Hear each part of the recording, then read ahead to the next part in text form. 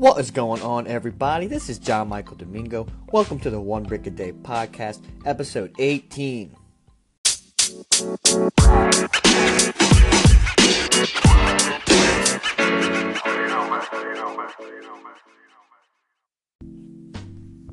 As my pastor once said, both the source and solution to your stress lie in the same place, your mind.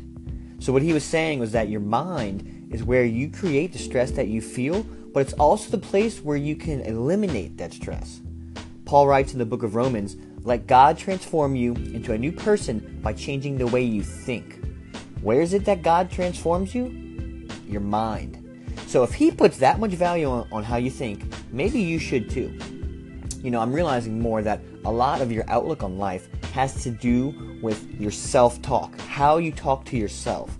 Now, this term can sometimes kind of be woo-woo and kind of out there, and so sometimes I'm always careful using that term and talking about it, but I've really been seeing some important things coming from my self-talk and how it really affects me, okay? While you think that small things that you say to yourself don't carry much weight, they actually do accumulate in your mind, and they form your perception of yourself in the world. So if you tell yourself all the time, "I'm so fat," if you say that every time that you eat something sweet, you're going to start believing it. And if you always tell yourself that there's just not enough time, you're going to live eternally stressed. I recently had to make a shift in my self-talk while complaining to my girlfriend about being overwhelmed. I was just telling her, there's just not enough time. I only have a couple evenings to work on my side projects after work because I have to go to jiu-jitsu the other evenings. As soon as I said that, she stopped me right there. She said, "Stop thinking about these things as chores. These are things that you love to do." What she was getting at is that as soon as I said that I have to go to jiu-jitsu, which is something I love to do, jiu-jitsu is a hobby that I absolutely love. So when I told her that I have to go to it, it showed her that I was treating it like a chore, and I was no longer treating it like it was fun. You see what I'm saying?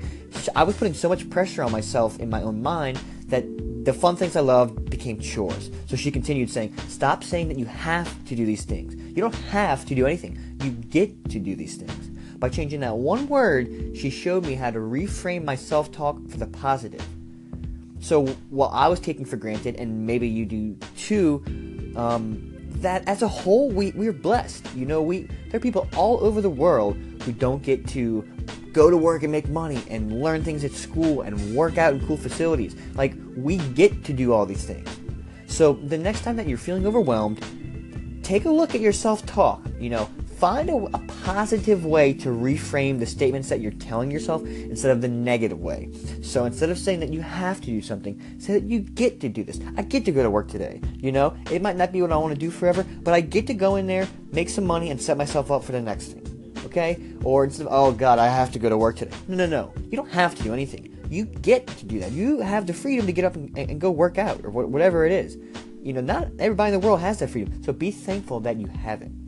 So remember, while your mind can be the source of your stress, it is also the solution.